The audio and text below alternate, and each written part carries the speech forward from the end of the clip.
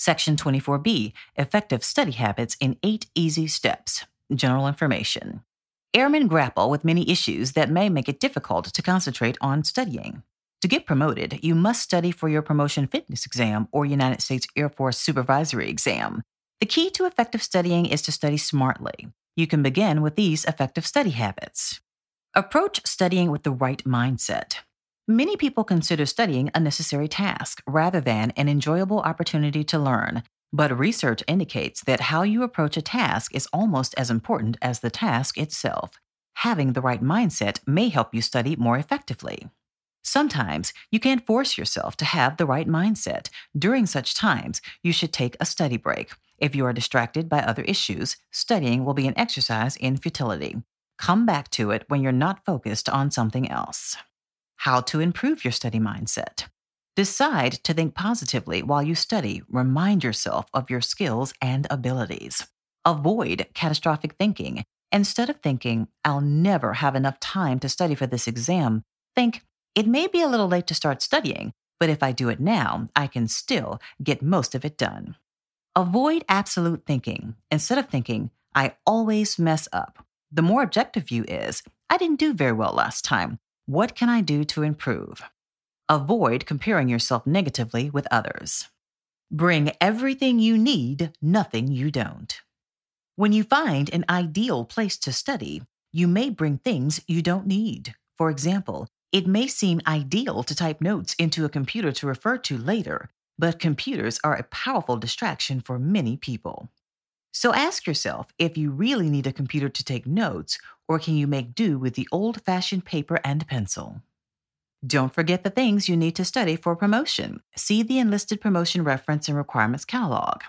https://omsq.af.mil/T_R_C.pdf to ensure you are studying the correct information. Don't waste time running back and forth to get an important book, paper, or other resource. Outline and rewrite your notes. Many people find a standard outline format helps them boil information down to its most basic components, and connecting similar concepts makes information easier to remember during an exam. An outline is most effective as a learning tool when you use your own words and structure because everyone connects similar information differently. Failing to outline in your own style and words may result in failure to remember important items. Use memory games, mnemonic devices. Memory games, such as mnemonic devices, use simple word association to help remember pieces of information. Some people string together words to form an easy-to-remember nonsense sentence. The first letter of each word stands for a piece of the information you're trying to remember. A common military mnemonic device example is, Be my little general of the Air Force.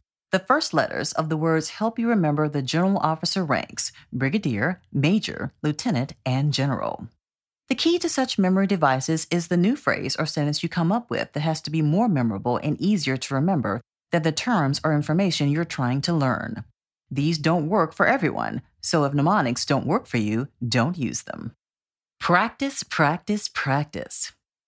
The age-old adage, practice makes perfect, is true. You can practice by yourself using practice exams or flashcards depending on what's available. If a practice exam isn't available, you can make one yourself. However, interactive exercises available at http://pdg.af.mil/ may help you retain information from Air Force Handbook 1, Airmen. Whatever tools you use, practice can enhance your retention of general military knowledge in the Air Force Handbook 1, Airmen. Make and stick to a schedule. Many people plan to study when they get around to it or have some spare time. If you schedule study time the same way your duty hours are scheduled, you'll find studying is less hassle in the long run. Instead of last-minute cramming sessions, scheduling the same amount of study time every day for 3 to 6 months before your promotion test will be easier and enable you to learn more of the material. Some people study every day, others once or twice a week. Frequency isn't as important as actually studying routinely. Even if you study 1 day a week for 6 to 8 months, that is better than a massive cram session a few days before the exam. Build in breaks and rewards. If you view studying as a chore, it will be natural to avoid it. If, however, you use rewards to help reinforce what you're doing, you may be pleasantly surprised by an attitude change. Start by breaking study time into manageable components. Studying for 4 hours at a time without a break is unrealistic for most people. Studying for an hour followed by a 5-minute break and a snack may be more sustainable and enjoyable for you. Divide study time into segments that make sense and work for you. When establishing your goals, establish rewards as well. Tell yourself specifically what your reward will be if you reach your goal.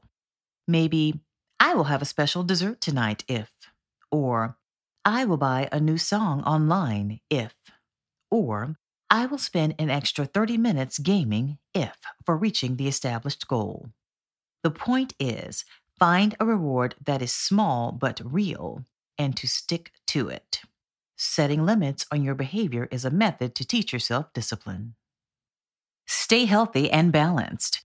It may seem hard to live a balanced life, but the more balanced your life, the easier every component becomes. If you spend all of your time focused on one thing, your life may become unbalanced. When that happens, everything becomes more difficult.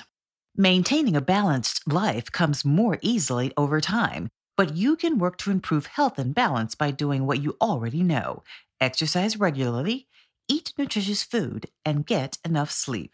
There are no shortcuts to good health.